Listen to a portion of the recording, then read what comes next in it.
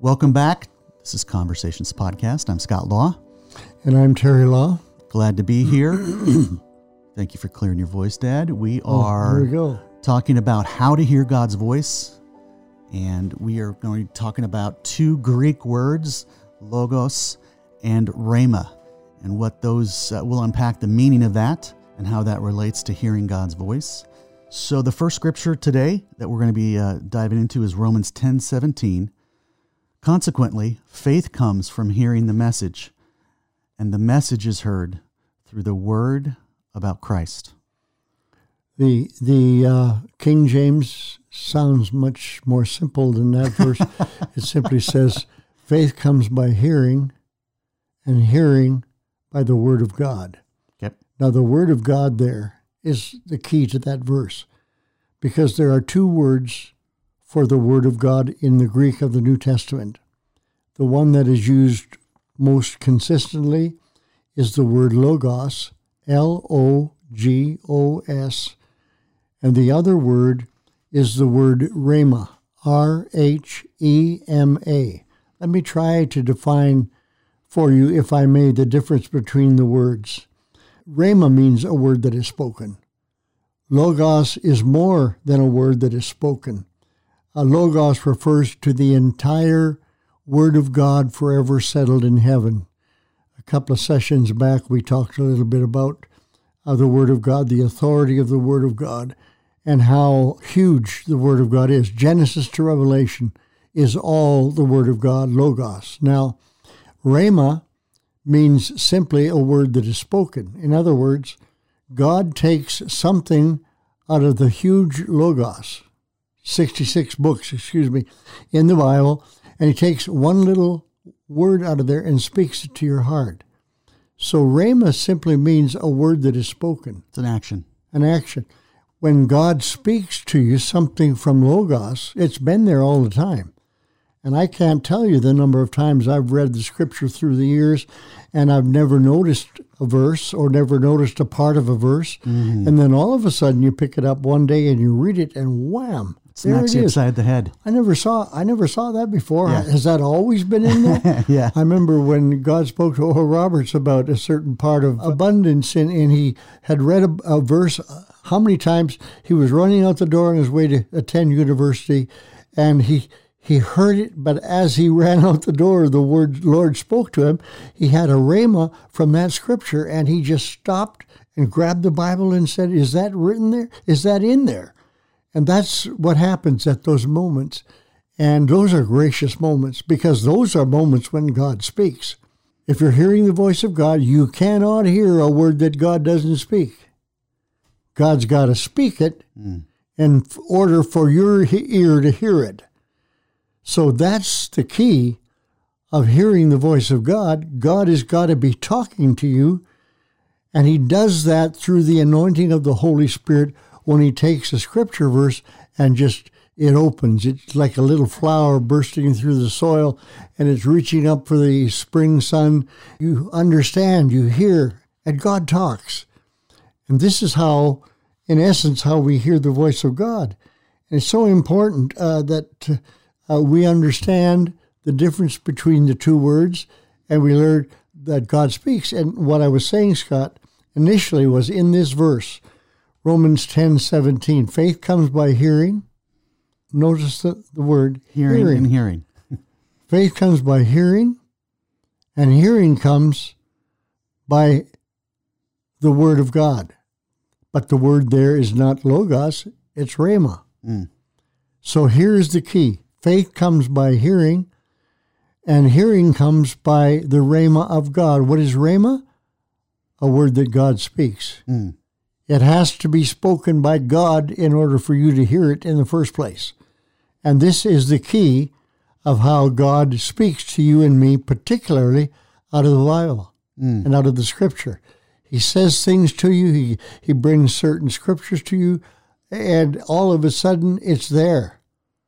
And the Holy Spirit takes the very words that will meet your need at any particular moment. If you need healing, if you need a word of guidance, whatever it is that your heart is wanting to hear from God, the Holy Spirit takes that at particular junctures. That's God's timing.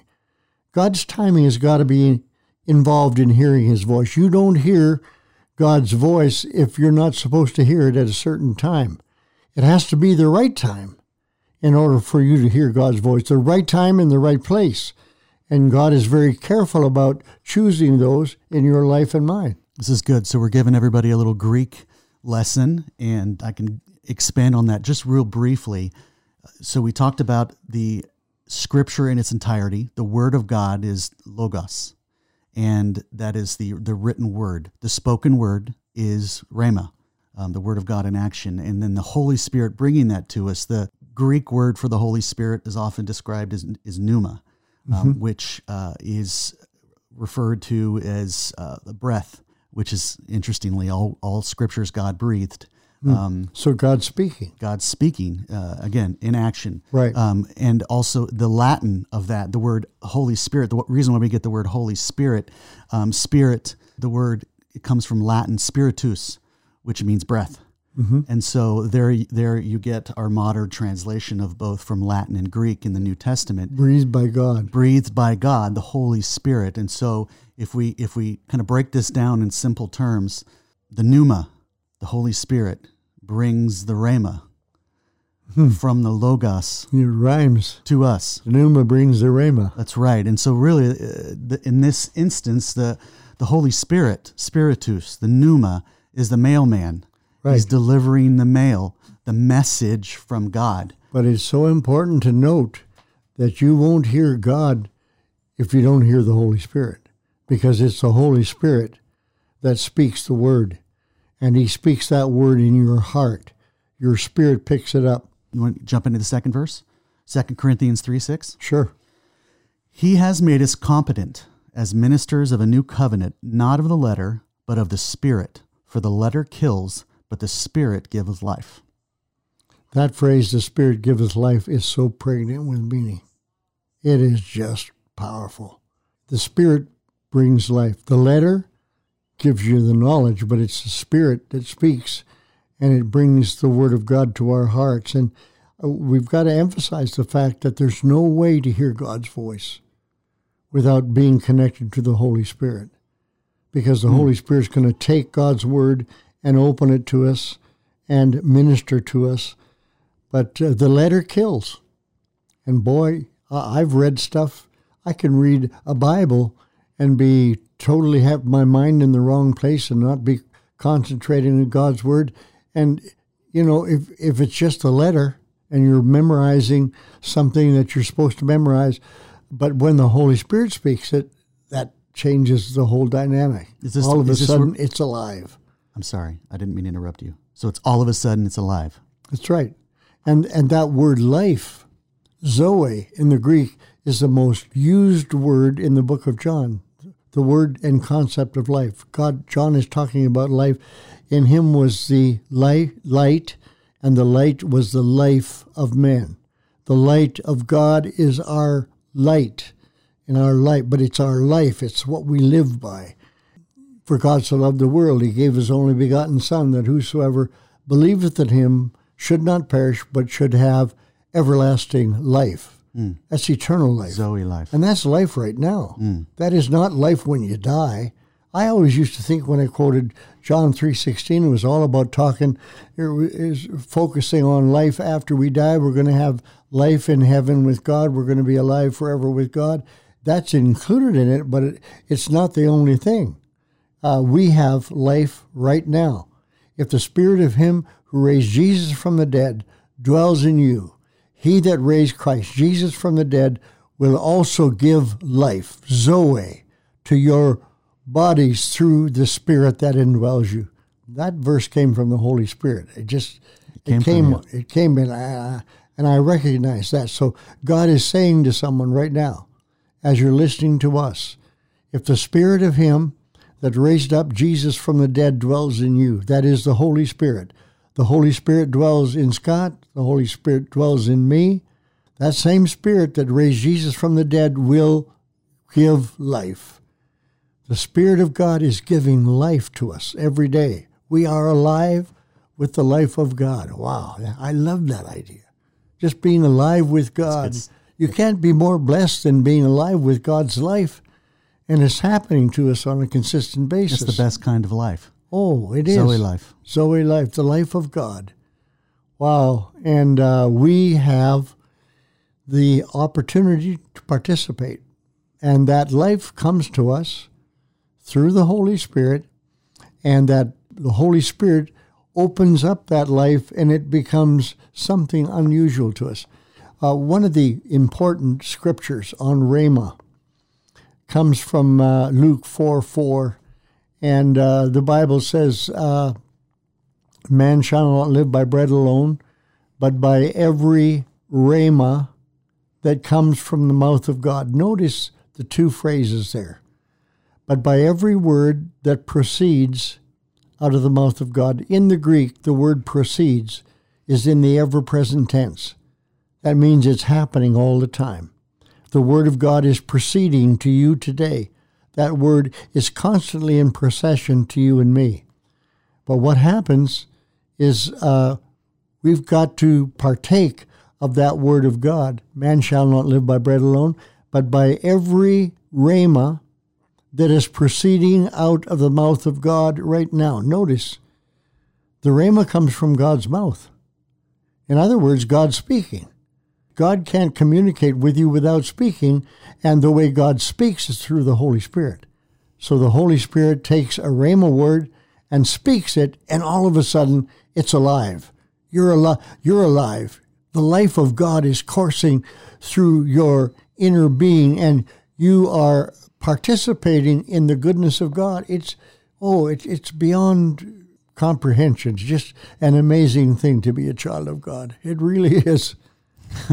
He's chosen to bless us in so many ways. That'll preach, Dad. Yeah. That'll preach. That'll preach. Is good. Isaiah 55, 8 through 12.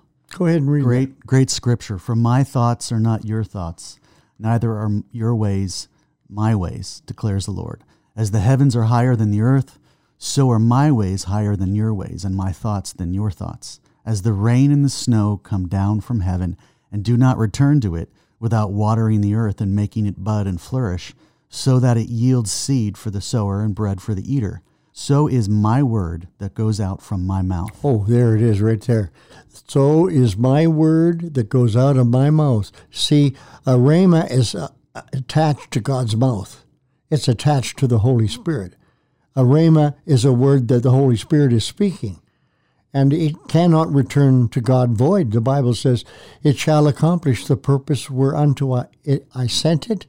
But it's that word that is alive, and it's out of the mouth of God. You got to get the concept there of the two. The mouth of God's got to be in it. And if the mouth of God's in it, then you're hearing, because his voice is talking. So this is the whole thing. This is how hearing God's voice comes together. God is talking. What is he talking? He's talking a word of the eternal Logos, but it is the Holy Spirit that's taken that, and it now explodes it into your spirit. And your spirit grabs it, your spirit picks it up, and whoa, we're talking God's business here. So you jumped in and helped me finish kind of verse 11, but I'll finish that. Okay. That word that comes from my mouth, or God's mouth, it will not return to me empty, but will accomplish what I desire and achieve the purpose for which I sent it. You will go out in joy and be led forth in peace. The mountains and hills will burst into song before you, and all the trees of the field will clap their hands. Oh boy, that is a time coming for us when the trees of the field will be clapping their hands. Jesus is returning, and when he comes, he brings his church with him, and all of nature is going to rejoice. It'll be a great moment and a great day, but praise God, this is our talking today about how to hear the voice of God. Really good stuff here. How was Jesus Christ born? How did the Word become flesh in the womb of Mary? Let me describe it for you. In Luke chapter 1, verse 26, an angel comes from heaven to a virgin in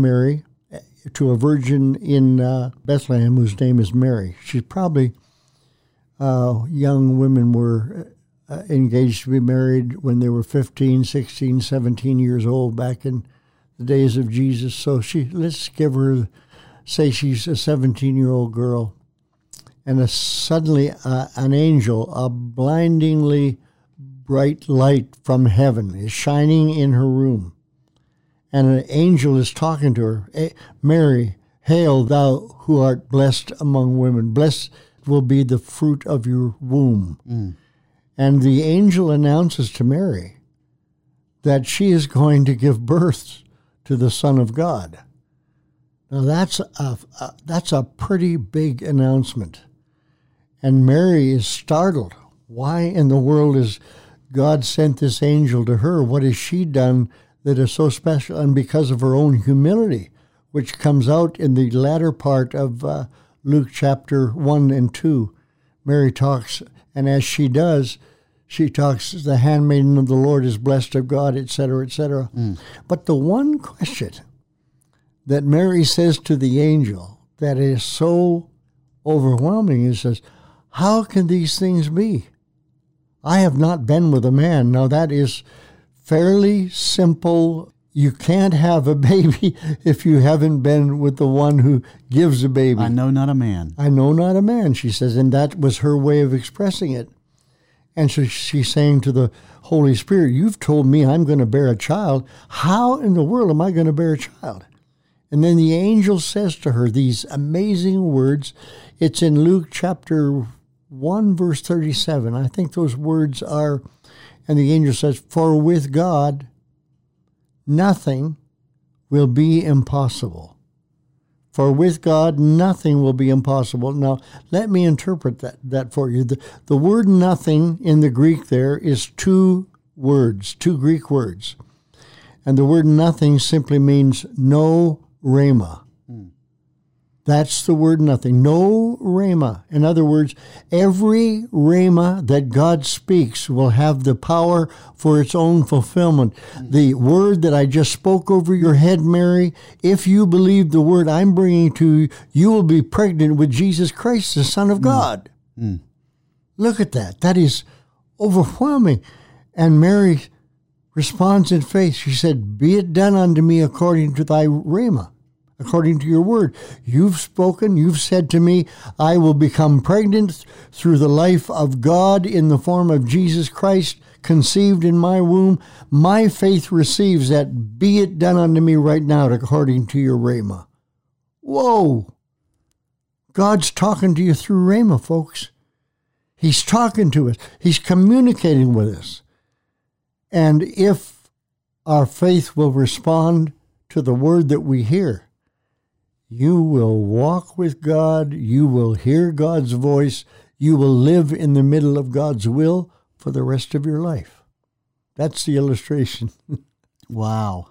It's beautiful. Can you imagine the amount of faith it took for her to believe this rhema when she knew not a man in a carnal sense? A lot of people do not believe that we should give Mary credit for her faith. And there are some, for various reasons, theological reasons, I won't get into it. But I'll tell you one thing. She could not have become pregnant without her own faith operating with the rhema of God. The two of them had to come together. And when her faith received the rhema from the angel directly from heaven, the two created Jesus Christ in her womb, alive.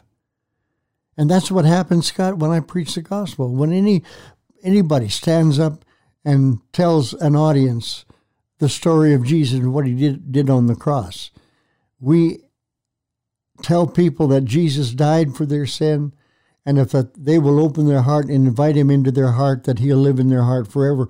How many times have I done this? I've seen hundreds of thousands of people say yes to God and open their heart to God. What happens? When they believe what the preacher says, I'm like an angel of the Lord. I'm like the angel that came from heaven to Mary. I'm saying to her as an angel, you're going to become pregnant with Jesus. I'm saying the same thing in church. I'm telling the sinner man at the back row of the building, you're going to become pregnant with Jesus Christ. How do I do that? by believing the word of God that's coming out of my mouth. Your faith hooks up with God's word, and wow, you got the miracle right there. And that is how salvation happens. That's exactly how salvation By grace, through faith, your faith connects with that Rhema word that is coming forth from the pulpit or from a podcast or from the radio. That's the connection. That's the supernatural moment right there, salvation. That's powerful. That's beautiful. But it's the incarnation all over again every Sunday morning. In churches across the land, the preacher's preaching.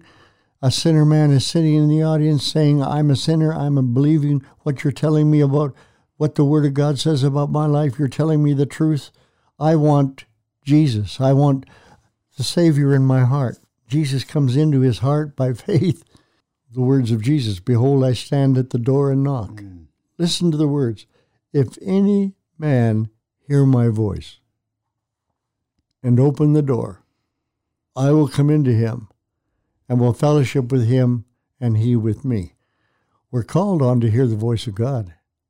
There's a beautiful painting of that, Scott. I just saw it a couple weeks ago. A painting of Jesus standing at the door and knocking by a great painter 100, 200 years ago. And what was interesting to me is there was no handle on the door. No handle on the door. Behold, I stand at the door and knock. You've got to hear his voice. The handle's on the inside. You open the door and invite Christ into your heart, and you can do that right now. And you can have the living life, nature of God, of Jesus in your heart, transforming you and making you a child of God. Let me counsel you right now. Just pray these words with me. Scott, I want you to repeat this after me and on behalf of those who will be praying with me. Dear Lord Jesus. Dear Lord Jesus. You're asking me to open the door of my heart. You're asking me to open the door of my heart. I open that door. I open that door. The handle is on the inside. The handle is on the inside. And I choose to open that door. And I choose to open that door. And I invite you into my heart. And I invite you into my heart.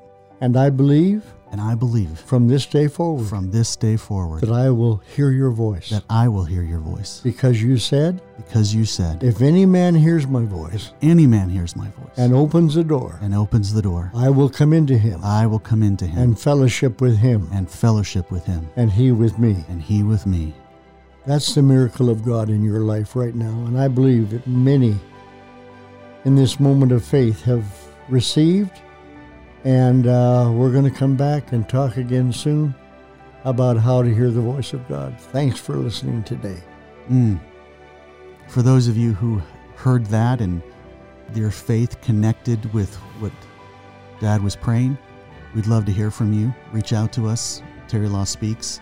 You can email us, info@terrylawspeaks. Love to hear from you. We can give you some material to encourage you and grow you in your faith.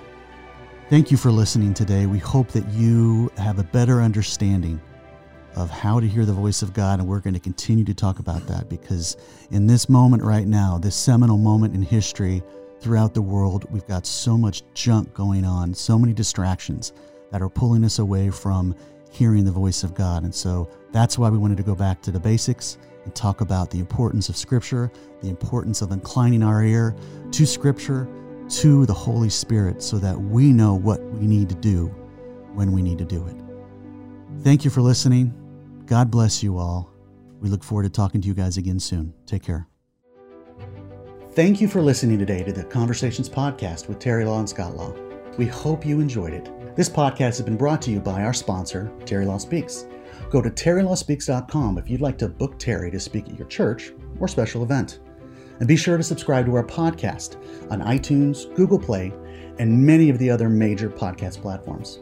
You can also find us on Facebook, Instagram, and Twitter. We'll see you next time as we continue to share the love and grace of God with you and with those who've yet to hear.